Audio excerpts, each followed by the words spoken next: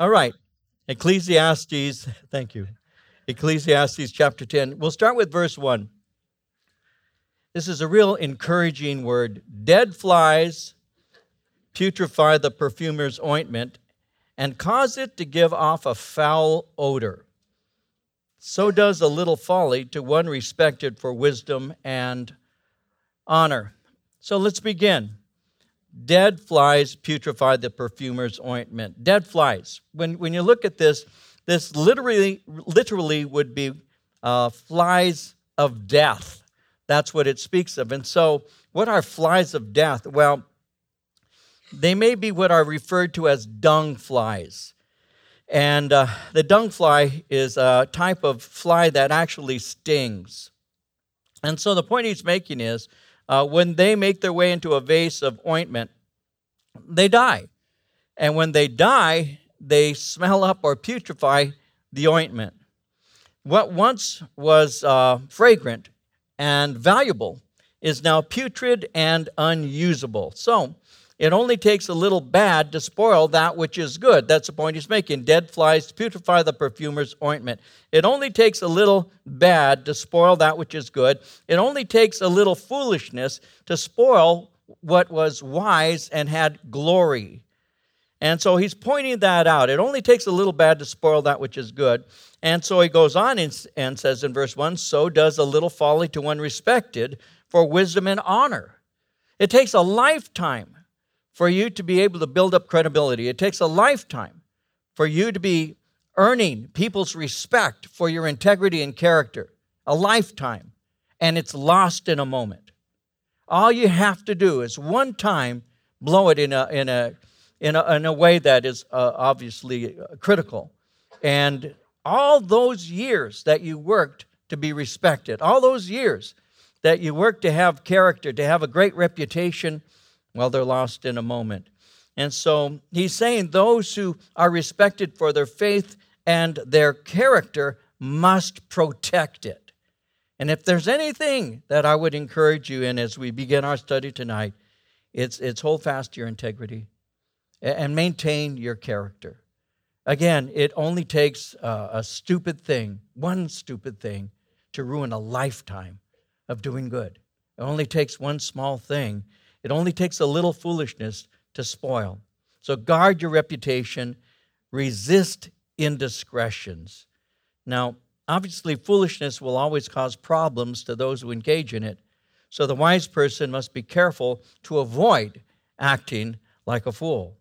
When he speaks of folly, by the way, a little folly to one respected for wisdom and honor, the word folly speaks of that one who lacks good sense, judgment, or discretion. So a truly wise person is going to maintain the relationship. They're going to make sure that the relationship with the Lord is guarded, and they're going to do everything they can to keep their reputation intact. So remember that. Hold fast to your integrity and walk with character. Second, verse 2, a wise man's heart is at his right hand, but a fool's heart at his left.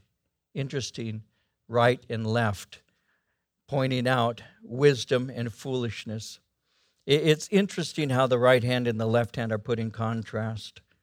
Often the use of the right hand speaks of a place of power and protection and honor. You'll read that term, at my right hand, and often it speaks of power, protection, and as mentioned, honor. Psalm 16, verse 8, for example, I have set the Lord always before me, because he is at my right hand, I shall not be moved. Hebrews 1, verse 13 reads, to which of the angels has he ever said, sit at my right hand till I make your enemies your footstool? So the right hand is a place of honor, protection. It's a place of power. And Jesus is seated at the right hand of God. And that's the picture there when you read that he's really in a place of honor and of power. So he's saying the wise man's understanding and his wisdom is always with him. And it's there to be used whenever it's needed. But the fool's understanding is never effective. And what he understands to be truth never affects his life to the positive. It doesn't change the way that he lives. Now, someone asks, why is one person wise and the other person foolish? Well, the answer lies in the inclinations of the heart. Again, notice verse 2. A wise man's heart is at his right hand, but a fool's heart at his left. So wisdom and foolishness are the inclinations of the person's heart. In Scripture, when you see the word heart, well, the heart represents more than that organ that keeps us alive. In America, we've adopted the image of the heart as being a place of emotion. So we'll say to somebody, I love you with all of my heart. So we use that phrase to speak about the entirety of our emotion, but that's not how it is in the Jewish faith. The heart represents the center of a person's being. It represents his origin of thought, the words, and his deeds. It's his being. It's the center of his being. In Matthew 12, verses 33 through 35, Jesus said it like this. He said, either make the tree good and its fruit good, or else make the tree bad and its fruit bad, for a tree is known by its fruit. Then he went on in a very flattering way to speak to those who were listening, and he said, brood of vipers, how can you, being evil, speak good things? For out of the abundance of the heart, the mouth speaks. And he goes on to say, a good man out of the good treasure of his heart brings forth good things. And an evil man out of the evil treasure brings forth evil things. And so he's not speaking of the emotions. He's speaking of his thoughts, his words, his activities, and he's saying it all originates from deep within. So Solomon says a wise man's heart is at his right hand, a fool's heart is at his left.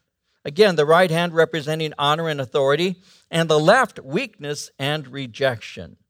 Now, weakness and rejection, well, we see that illustrated in Matthew 25, verse 41, where it says there that he will say to those on the left hand, depart from me, you cursed, into the everlasting fire prepared for the devil and his angels. So the right hand is a place of honor and power and authority. Jesus seated at the right hand of the Father.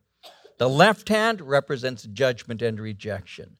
And so he says, dead flies putrefy the perfumer's ointment, causes it to give off a foul odor. So does a little folly to one respected for wisdom and honor. A wise man's heart is at his right hand, a fool's heart at his left. And so it simply speaks concerning the way that he lives. So we're to be careful. And we're especially, because it speaks of inclination of the heart, and this will be an addendum to that, we are especially to be very wise concerning who we allow to bring influence into our lives.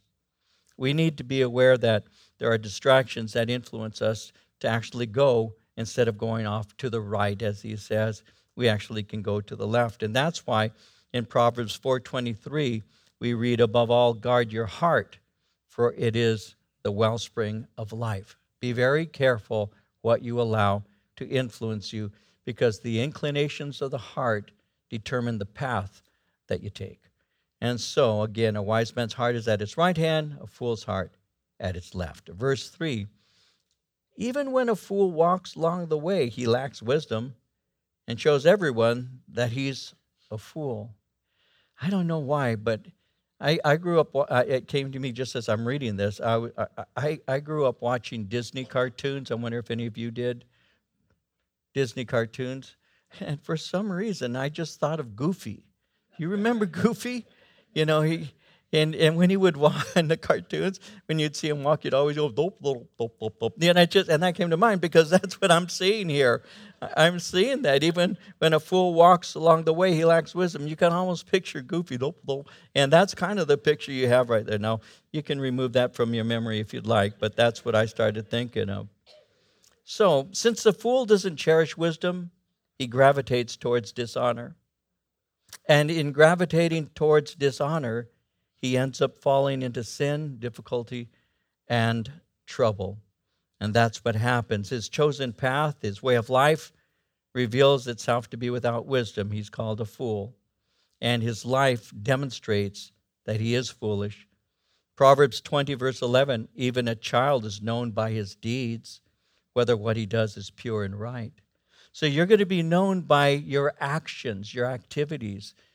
And this, it's not wrong for you to be able to observe and to make determinations as to whether or not somebody is speaking truth. You simply watch the way they live. If somebody's telling me the gospel of Jesus Christ transforms a life, and yet their lives aren't transformed, I have a good reason to wonder whether or not they've embraced the message they're giving to me. You're known by the way you live. You're known by the activity of your life. And so if somebody's embraced the truth, they ought to walk in truth. And if they've embraced the gospel of love, they ought to walk in love. And if they have embraced the gospel of peace, then they ought to live at peace with others. If they've embraced the gospel of hope, then their life ought to be demonstrating the hope that they have in Christ. You see, it's all demonstrated by the way you live. There are a lot of people who say, I'm a Christian, and there's a lot of cultural Christians today. They're Christian because they aren't Muslim. They're Christian because they're not a Buddhist. They're Christian because they were raised in a home where the parents went to church. And they'll say, I'm a Christian. But they don't live as if they've known the living Christ, the one who transforms lives, the one who forgives you of your sins, the one who cleanses you from all unrighteousness, the one who puts your feet on a straight path, who teaches you to speak with integrity, to live with character and truth. They don't live that way. There's no judgment on them. It's just a fact. And so when somebody says to you that they have a relationship with Christ, it's not improper for you to see the fruit of their life. No, we're not judges, but we are fruit inspectors. And you can see what kind of fruit is being born by their lifestyle. And Jesus already said that. You can have good fruit or you can have evil fruit, but a bad tree cannot produce good fruit. And so if somebody is saying, oh, I love Jesus Christ, but they don't live as a believer, they're not consistent in the things that they say they have embraced, and then by their lives they're demonstrating their lack of faith, not their true faith. And so we have to be aware of those things. And again, even when a fool walks along the way, he lacks wisdom, and he shows everyone that he is a fool. Verse 4, if the spirit of the ruler rises against you, don't leave your post, for conciliation pacifies great offenses. When you walk in wisdom, there are times when you encounter obstacles, and that can happen when someone in authority over you gets angry with you. And your initial response may be to simply quit your job or abandon your post because they got upset. Well, Solomon counsels against this kind of quick decision. He counsels us not to respond rashly and to try to bring peace to the situation. In Proverbs 25, verse 15, through patience a ruler can be persuaded. A gentle tongue can break a bone. In Proverbs 15:1, a gentle answer turns away wrath, but harsh words stir up anger. And in Proverbs 20, verse 2, a king's wrath is like the roar of a lion, and he who angers him forfeits his life. And so, if the spirit of the ruler rises against you, don't leave your post, for conciliation pacifies great offenses.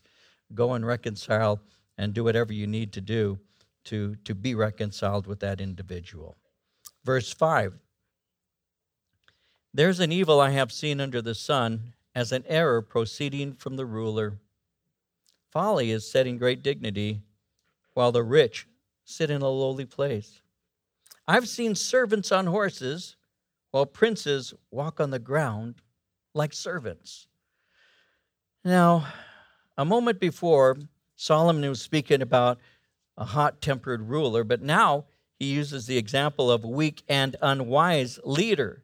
Notice in verse 5 how he says, there's an evil I've seen under the sun, as an error, he says, proceeding from that ruler. Now, when he says it's an error, that word error is a mistake that comes through negligence or accident or forgetfulness. And he's saying it occurs unintentionally. It's an error. It's an evil, but it's come through error. So it occurs unintentionally, but it has serious repercussions. What makes it serious is that it's an error that proceeded from the ruler. So this ruler is one with authority. He ultimately affects the entire organization. The error is folly set in great dignity, while the rich sit in lowly places. Receiving advice from the foolish brings disastrous results. Proverbs 15:7 says, "The lips of the wise disperse knowledge, the heart of the fool does not do so." It's interesting how he's contrasting a fool with that one who is rich, because the word rich speaks of the one who is prosperous, he's wealthy, and often in the Old Testament, wealth is equated with blessings from God and would infer wisdom. In Psalm 112, verses 1 through 3, it says, "Praise the Lord. Blessed is the man who fears the Lord, who delights greatly in his commandments. His descendants will be mighty on earth. The generation of the upright will be blessed." And he goes on to say, "Wealth and riches will be in his house, and his righteousness endures forever." And so he's speaking concerning proper honor. And he's saying, what I've seen, and it starts from the ruler, his folly is set in great dignity. Those who don't deserve the place have been given the place. And then he says that the rich sit in lowly places. The one who had really was more deserving of that honor is in a place that he shouldn't be in. He says, I see somebody who didn't deserve being exalted, and I see another person who fully deserves having that place, not being in the right place. He's in the lowest place. And then he goes on and says, I've seen servants on horses, while princes walk on the ground like servants. And so he goes on and he says, I've seen servants on horses. And you need to remember, during this day, and it may be something that you might not be aware of, but not everybody rode horses. You know, the rich normally were those who would proceed on horses and all. So when he speaks about servants on horses, he's speaking about a person who's actually not worthy of this badge of honor, because riding upon a horse was a badge of honor because it revealed dignity and value. So he's saying servants aren't regarded in that way, and therefore they're unworthy of this kind of honor. So the righteous should be placed in positions of honor, not the foolish. He says, and this comes straight out of the way some rulers have run the show. They have put people who didn't deserve to be in a position. They put them in that position when those who deserve to be in that position have not been. And that happens all the time to this day. That's a very practical thought, because you may be working hard on the job. You may be honest. You may be on time. You stay late when necessary. Somebody has to work on a Saturday, put in some overtime on a Sunday. You're there for them at a great expense to yourself sometimes, at a great expense to your family. And there's somebody else who's goofing off constantly, and you know that. You don't rat them out. You don't go and tell the boss. But you know that this guy's, he's supposed to be unloading the truck, but you walked into the truck and you see him asleep behind one of the boxes and all. And so you do the work for him to make sure that the work is done, and you're an honorable worker. And what happens? Well, this guy who really doesn't deserve the position is placed in a place of authority while you are not. That happens all the time. And that's what he's saying. He said, I have seen an error that proceeds from the ruler. I've seen bad leadership where they make bad choices in placing people in positions of honor who did not deserve it. And so it's a simple observation that is true to this day. Verse 8, he who digs a pit will fall into it. Whoever breaks through a wall will be bitten by a serpent. He who quarries stones may be hurt by them. He who splits wood may be endangered by it. And so, he who digs a pit will fall into it. Ultimately, a person reaps what they sow. And here's something to keep in mind, even if it takes a lifetime. Sometimes you may see somebody do something and seem to get away with it. And you may be like me. In the past, I've done this, and I'm not immune from it to this day, where I see something that was really wrong. And I'll go to the Lord and say, Lord, I have a few questions to ask of you. Why don't you kill him right now? I would, Why are you allowing this to take place? Why do they get away with it? Why do they lie? They're lying. And Lord, he says they have a charmed life. It's like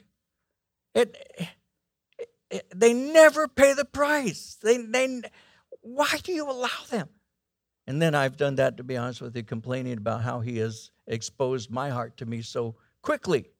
Say, Lord, I can't even do anything without getting busted. This guy, I don't get it. You ever think that? I have. How do they get away with it? And here's the simple answer. They don't. Sometimes the Lord is simply patient with them, giving them space to repent. He gives them time, enough rope to eventually draw them back. Not necessarily hang themselves, but to draw them back. And sometimes the Lord seems to do that. And again, as you walk with the Lord for a while and as you grow older in Him, you begin to see that He doesn't forget. But a lot of times He shows mercy. He extends it and extends grace to people because He ultimately brings them back. And one of the other things I've discovered about that is the things that they did in that time are things that very often, in a sense, will, and I don't know how to say this properly, but in a sense are the things that they have to deal with later on in the pain that they feel over what they've done. I used to tell my kids when they were growing up, I used to say, if there's anything I don't want you to have, I don't want you to have my kind of testimony. I don't want you to have my kind of testimony. I'm trying to raise you in a way so that you don't. I don't want you to have the pain that I still wake up and live with. I don't want you to have memories that I still deal with, those kinds of things. I don't want you to have those. I want you to have a better life, to live a better life than I did. You know, because sometimes you may hear somebody giving their testimony, and you may even say to yourself, man, that's a testimony. I don't have a testimony like that. You know, I was raised in the church. I didn't do much that was really wrong. I met someone, got married, I had my kids, but I don't have a testimony. Nobody's asked me to go on Christian TV and say, oh, this is what I was. You know, I watched this guy, I beat this guy to death, I shot this guy here, and that's when I was 3 years old. I got worse as I got older. And you listen to these testimonies, right? And you say, these are amazing. You know, this guy was a sinner. This woman was something else. And me, I had such an easy life. I didn't do anything, you know. That's how I wanted to raise my kids, so that they'd understand that the saving grace and the keeping grace is just as wonderful in so many ways as the saving grace. I wanted them to be kept from the things I experienced. Because you know what happens is you may come back to the Lord or come to the Lord later, but there are things in you that you do have to deal with. Memories that you have to put under the blood, even every day. To say, Lord, you know. And I'll be honest with you, I wake up many mornings, and the first thing I have to do is say, thank you, God, for your grace that has covered that. Because my memory is provoked in the morning sometimes to remember some evil thing I did. And I'll wake up and I'll say, God, it's been almost 48 years. Why do I remember being such a creep? Why do I remember? And I finally have come to embrace the reality of that because it keeps me close to the grace of God. And it reminds me daily of His mercy that's being renewed every morning as I wake up. And I say, oh, thank you for your mercy, God. Thank you for your grace. But that doesn't mean that if you're young now that you should add to all the things He forgave you of. Do more so that His grace extends even further. God's grace wasn't given to us so we could continue in sin, but to give us strength to avoid it. And we need to remember that. And we need to understand that. You see, ultimately what happens is you do reap what you have been sowing. And in Proverbs 26:27, it says, whoever digs a pit will fall into it. He who rolls a stone will have it roll back on him. Job 4 verse 8 reads, my experience shows that those who plant trouble and cultivate evil will harvest the same. And so he who digs a pit will fall into it. Whoever breaks through a wall will be bitten by a serpent. He who quarries stones may be hurt by them. He who splits wood may be endangered by it. I've never split wood, but I've seen others who have, and they take that axe and they hit that wood, and that's the picture here. When the axe splits the wood, it may splinter, and the splinters could harm them, and that's the point that he's making there.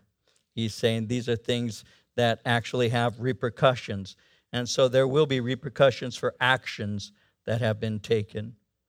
In verse 10, if the axe is dull, and one does not sharpen the edge, then he must use more strength. But wisdom brings success. Success is the fruit of wise preparation. You should sharpen the axe before you use it, because when you do, it cuts easily. So the point he's making is, why make things more difficult? Save yourself wear and tear. Verse 11, a serpent may bite when it's not charmed. The babbler is no different. Serpent being charmed. During the time of Solomon, snake charmers were common. They were entertainers. It's interesting that those who charm snakes are mentioned in other places. For example, the psalmist in Psalm 58, verses 3 through 5, listen to what he writes. He says, even from birth the wicked go astray. From the womb they are wayward and speak lies. Their venom is like the venom of a snake, like a cobra that has stopped its ears and will not heed the tune of the charmer, however skillful the enchanter may be. And so, have you ever seen people charm snakes? Have you? How many of you have seen it? I was in India, and when I was in India, they have these guys with cobras. They have these baskets, and they'll take the lid off, and then the guy's there with a flute, and he starts, he shakes, he actually hits the basket. And I saw it. I was about a mile away, but I watched it. No, with binoculars. Wow. No. And he'll hit the basket, and he has this flute, and then the basket, the snake, a cobra, will come out. And it's real. I mean, now some of them take the teeth out of them. But during the time of Solomon, they would do this. And the snake would come out. And he's speaking of a snake charmer. And it's a charmer who is controlling the snake. Well, here's something interesting. I looked this up. Snakes pick up sound waves through the bone structure of their heads. And so what causes them to be charmed isn't necessarily the music, because if you listen to that music, it doesn't charm me. It's the movement. And you'll see that with the snake charmer. He'll have that little flute, and he moves the flute like this, and the snake is picking up the vibrations of the sound coming out of that flute. And what holds the snake's attention isn't the sound. It's his movement. And that's what keeps him from being bitten. It keeps its eye on the movement in front of it. It's not threatened by it, but it's watching it. And so we get the impression that that snake has been charmed. But Solomon is speaking of a charmer that is failing to control the serpent. Well, what happened? Well, he tried to charm the snake too quickly, and he ended up being bitten. That's the point he's making.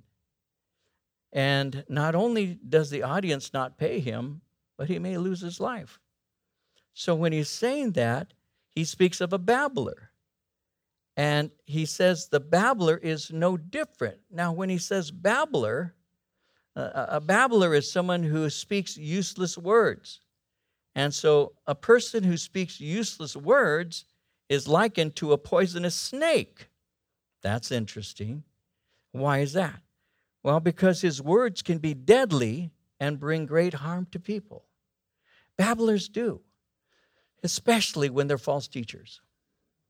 Babblers are dangerous. People who speak useless words, be very careful again who you allow to influence you, especially in the ways of the Lord. Be very careful who you listen to. Use discernment. You can turn on the television almost any time. As a matter of fact, now you can 24 hours a day with cable. And you can find channels that are broadcasting 24 hours a day. There's several stations that do that. If you have cable, you'll see that. They have particular channels, and several of them. And for 24 hours a day, if you wanted, you could wake up at 3 in the morning and you can't sleep, so you say, I'd like to get a Bible study. You can go downstairs and you can turn on your TV and You can see somebody speak to you for 40 minutes to an hour, but be careful. Be careful who you allow to influence you. I don't listen to quote-unquote Christian TV very often, very seldom. There are very few people that I'll actually watch even for a few minutes. There are some, but very few. Why is that? Because a huge amount are just babbling. Because a huge amount aren't giving you a Bible study. Because very few of them actually are teaching through the Word of God. Very few are actually opening up the Bible saying, turn to this page. I mean, there's one well-known person who will stand holding his Bible and say, this is my Bible, repeat after me. They give an oath to the things they all believe together. That's the last time he actually quotes from the Scripture. It's interesting to me, but that's true. He'll use the Scripture out of context every once in a while. He entertains you for 40 minutes. Thousands of people come and listen to him. But anybody who knows Scripture will listen and say, but that's not accurate. That's not scripturally true. Those things are error. I've seen guys who are very entertaining. They really are. I've seen them lay on the ground and crawl across, and Moses was in the wilderness. And you see him just crawling, towards a glass of water, and very entertaining. And I'd say, wow, my, how entertaining. But that's not what that Scripture says. So how in the world can you justify that? I call them babblers. The Scripture does too. They're saying many words that really are useless. They really are useless. They're not helping you spiritually. But what has happened today, if you don't mind, I'll say this quickly, but what has happened in the church today is a tragedy in that many people will go to hear somebody speak and they don't ever really check the sources. They don't check whether that's true. They don't have time in the Word. Sometimes the only time their Bible is open is in the church service. And then they close it, and put it on a shelf for another week. Then they open it up again. But they had not read that. They did not read that book one time during the rest of the week. And they're susceptible to deception. And so snake charmers are dangerous, but so are babblers. Babblers who speak useless words that don't encourage you, don't give you truth. They're actually dangerous. So be very careful. And how can we be protected from this? Well, through discipline and through patience, because those two attributes are those of a successful snake charmer. So don't be gullible. Don't believe everything that is said. We have charmers today on the internet all the time, so be aware of that. In Proverbs 14, verse 15, it reads, the simple believes every word, but the prudent considers well his steps. So be careful. Verse 12, the words of a wise man's mouth are gracious. The lips of a fool shall swallow him up. So Solomon begins to share concerning the speech of fools in comparison to the wise. In contrast to the babbler whose words harm, the words of the wise will bless you. Notice he points out that a wise man's words are gracious. The word gracious is a Hebrew word that means producing favor. A wise man's words bring life to the one who is being spoken to, is what he's saying. In Proverbs 16:24, pleasant words are like a honeycomb, sweetness to the soul and health to the bones. But on the other hand, the lips of a fool swallow him, he says. When he says swallow him, that's a picture of destruction. So ultimately, he will pay the price for the things that he said. In Proverbs 18:7, a fool's mouth is his undoing. His lips are a snare to his soul. So unbelievers only have unprofitable words because their words are not filled with the grace of God. So be aware of that. Verse 13, the words of his mouth begin with foolishness, and the end of his talk is raving madness. That's an interesting thing, raving madness. From start to finish, the fool's words make absolutely no sense. This sounds cruel, I know. Even as I'm saying this, I'm thinking, boy, this sounds judgmental. But anyway, years ago, I was watching Christian TV. And there was a man who was saying, and I'm paraphrasing, but very close to what he was saying. He said this. He said, you may not believe this. He was real dramatic. The louder you yell and the more active you get, the more believable you are. So he says, you may not believe this, but I cast, and he said, and it may go against your theology. When you say that to me, we're going to listen. And it may go against your theology, but I cast a demon out of myself. And I was sitting there, and I say, no, you didn't. He's still in you. And he's a lying demon. You got to be kidding me. I cast a demon out of myself. I mean, what an unbelievable thing to say, but it's similar to the guy who said that he was so filled with the Spirit. This is all, I could tell you where to look it up. I can tell you who said it. I just don't feel like it. But this one fellow said that he was so filled with the Spirit that he stepped off the platform and hovered, and then stepped back without, gravity itself was suspended because he was so filled with the Spirit. We have people today who believe that gold dust is floating from the ceiling upon them during worship services. And I'm thinking, well, if it is, you ought to scrape it up and go cash it in, man. Why are you asking for an offering from me? There was another guy who was sending out, this is all true stories, I'm not making this up. This other guy was sending out wallets that were guaranteed to never be empty.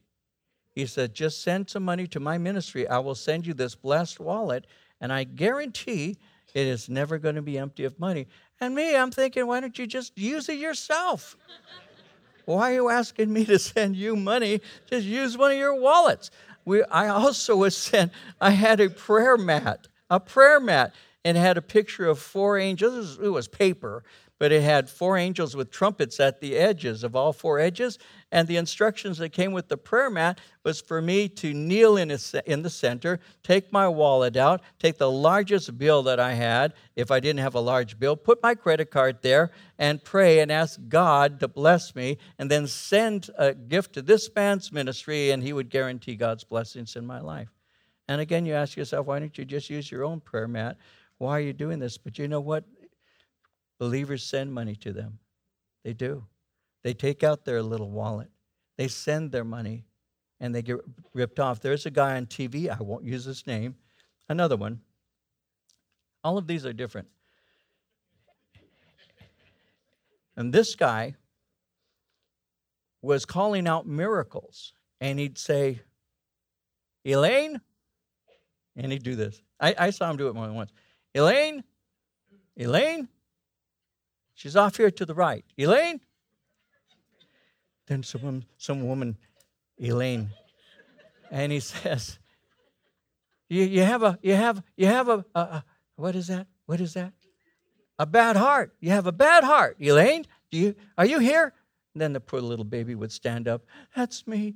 Yeah, your husband's name is Dwayne, and you live in such and such. She's crying. He said, God is, and he does. They always raise their voice for some reason. And it turns out that he was wearing an earpiece, and his wife was reading prayer requests, and she had written her request, and she was just saying, her name is Elaine. She's seated to your right. Her husband's name is Dwayne. She's got a heart problem, and that's what he was doing. Now, I found out where the guy lived before this happened. I'll tell you what happened, but I found out where the guy lived, and I wrote him a letter. And I said, I'm a minister in the area, and I saw you on TV, and I'm wanting you to know that God is going to deal with you for the lies that you are saying to his children, because what you're doing is bringing dishonor to the name of Jesus Christ. And as a brother who loves the Lord and cares about you, I'm telling you, repent, because you will be exposed. He didn't repent. But a man by the name of the amazing Randy, who was out there who liked to reveal charlatans, exposed him. He exposed him. And it was within just 2-3 months or so after I had written that letter of warning to him, you will be exposed. And everything blew up in his face. But guess what? He went back on TV, and you can still see him. He's still doing the same kind of thing, maybe more sophisticated, the same kind of thing. You need to have discernment. You need to be in the Word of God. You need to be aware, because like he's saying, from start to finish, a fool's words make absolutely no sense. The longer he talks, the crazier it becomes. The end of his talk is raving madness. Verse 14, a fool also multiplies words. No man knows what is to be. Who can tell him what will be after him? And so a fool, he says, has a great number of words he desires to speak. But even though he says a lot, he's really saying nothing. Proverbs 10:19, in the multitude of words, sin is not lacking. He who restrains his lips is wise. There are those who consider themselves the greatest living experts on everything. But one of the Psalms that the Lord gave to me is Psalm 141, verse 3. Set a guard, O Lord, over my mouth. Keep watch over the door of my lips. You know, you should be using few words, not many. Notice how he says, no man knows what is to be. Who can tell him what will be after him? In other words, the fool thinks he knows what will happen in the future, but in reality, he doesn't. He may try to predict trends in culture. He may speak concerning the stock market, even the world, but only God actually knows the future. We saw in Ecclesiastes 8, verse 7, that man does not know what will happen, so who can tell him when it will occur?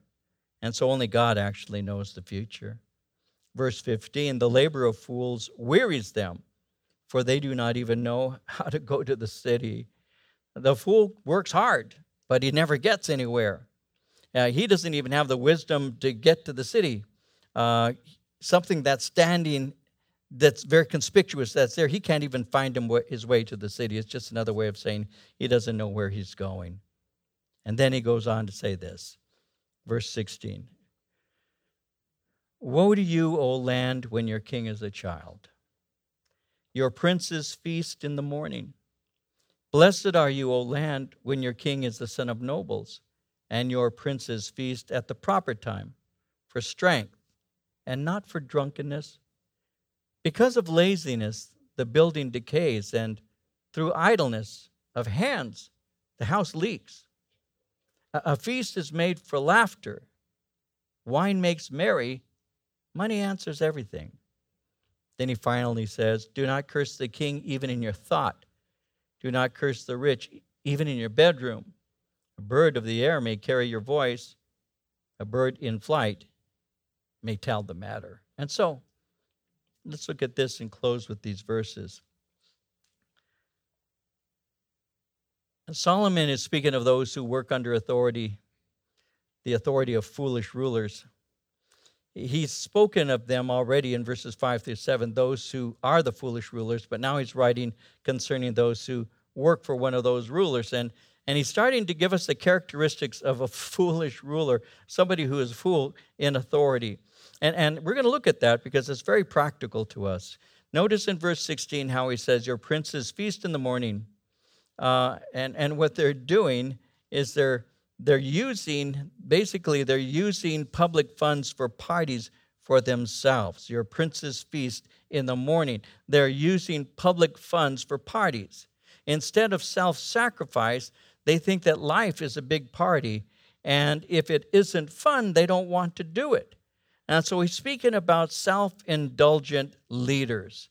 So he says first, they are undisciplined and they are unmotivated party animals. He says they are unqualified, they are inexperienced, they are self-centered, and they are immature. That's what he's saying when he says your king is a child. He's saying that these men are really just undisciplined, immature, self-centered people. He says in verse 18, because of laziness, the building decays, and through idleness of hands, the house leaks. Well, they are lazy and they're incompetent, and they let things go so that everything falls apart. Because of their incompetence and neglect, everything around them begins to look trashed. It's not because of use, but it's the result of indifference and a lack of concern. These people who are self-centered and doing things for themselves don't really care about the people they're supposed to be caring about. When he says, because in verse 18 of laziness, the building decays, through idleness of hands, the house leaks, he's simply saying things are going without repair. We can look in today and see the same kind of thing, and we will for a moment. How that public funds sometimes are used for private use by politicians. We know that. I'm not saying anything, and it goes for both Republicans and Democrats. It's across the board. They have money, and they use it for themselves. And you may see the roads around your neighborhood that are in disrepair, but the money isn't being spent on repairing.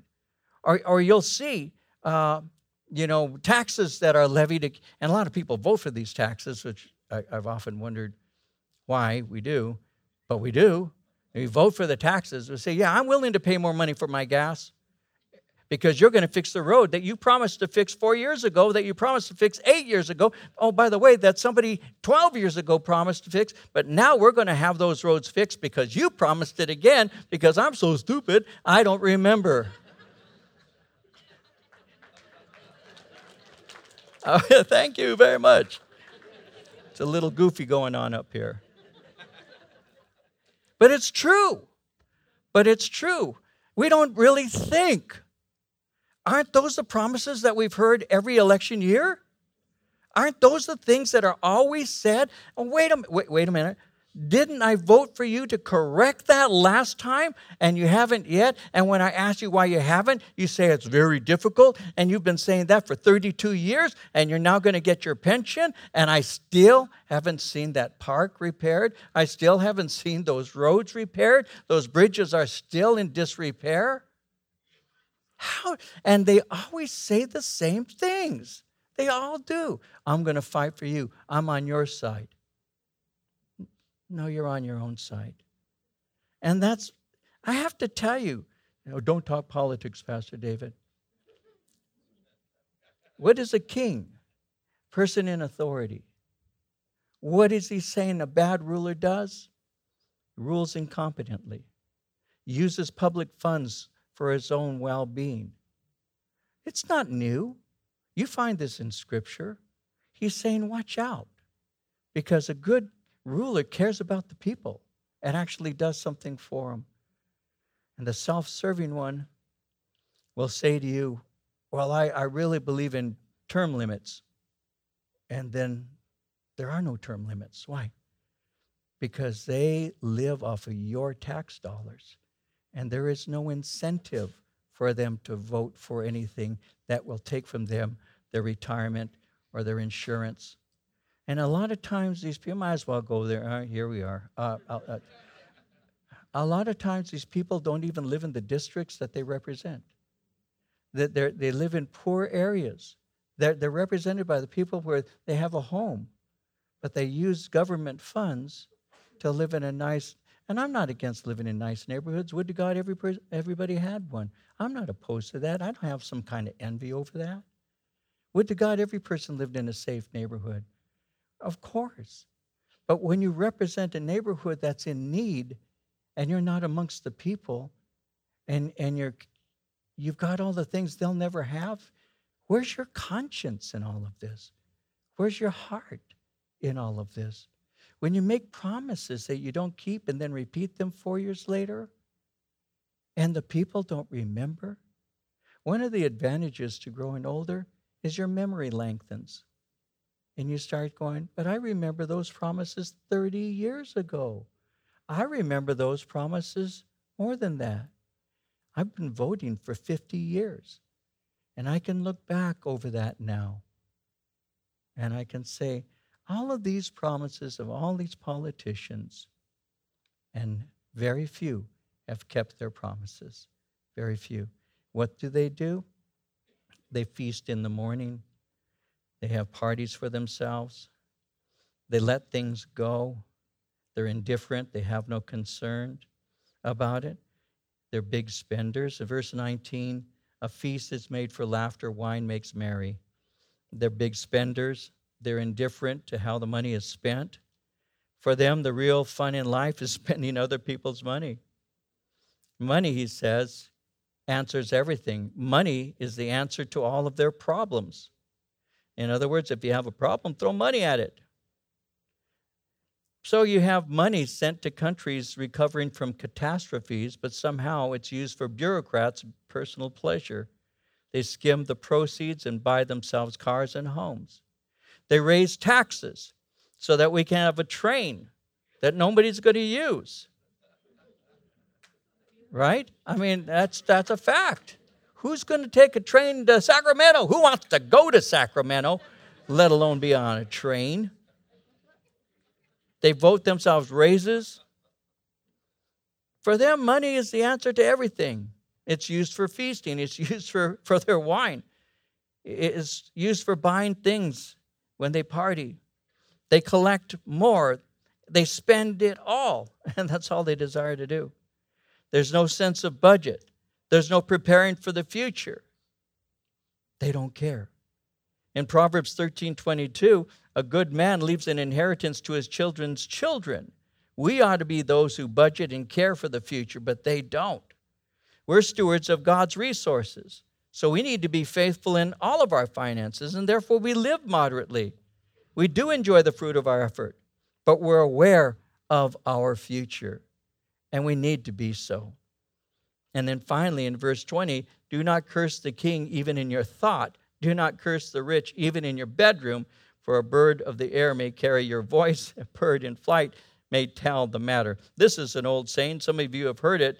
Have you ever heard the term, a little bird told me? This is where you get that from. A bird of the air may carry your voice.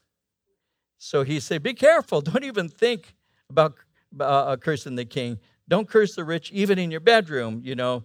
You may not respect the person in office, but respect the office. Don't curse the king even in your thought. You may not respect the person in office, respect the office. In the military, I learned that. Prior to going into the military, and I'll close very quickly saying this. Prior to going into the military, I was a hippie, and I got saved 3 months before I went into the Army. So as I got saved, and now I'm serving in the military, I had an awful lot of rebellious heart that God had to start purging, because I was against authority. I didn't like being told what to do. It's very rebellious, like a lot of my generation. And so now I'm in the military, and I have a sergeant telling me what to do, and I didn't like it. I didn't like it. Because very often, and I don't say this weirdly, it's just true, very often I was smarter than the sergeant. And so when he's going blah, blah, blah, I'd be looking at him like, oh.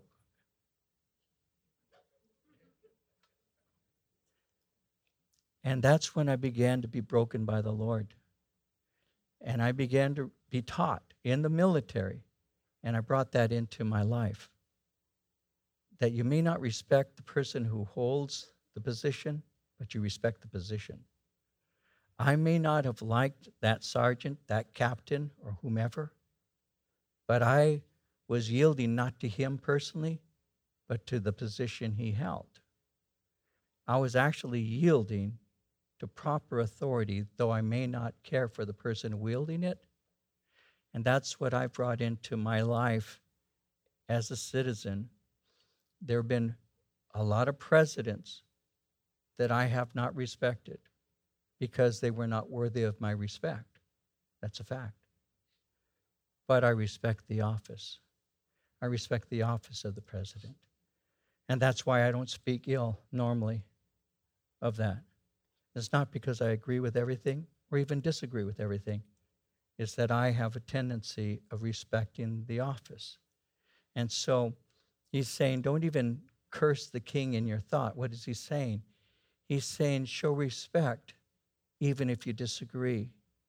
Not to become some kind of mindless robot, but to be aware that a person in authority has authority and thus he wields it. And when he does it right, he's representing actually the kingdom. How do I know that? Well, Romans 13, verse 1, everyone must submit himself to the governing authorities. There's no authority except that which is from God. The authorities that exist have been appointed by God. So that's how I can be a citizen, live under law. And though I do not agree with, let's raise some more tax dollars by charging for this and that and taxes, and I don't agree with that, but I pay my taxes. I pay my taxes because that's what I'm supposed to do as a good citizen. That's what I do. And I pray for those in charge. I pray that God will work in them, that God will touch them. I prayed for every president since I've been a Christian.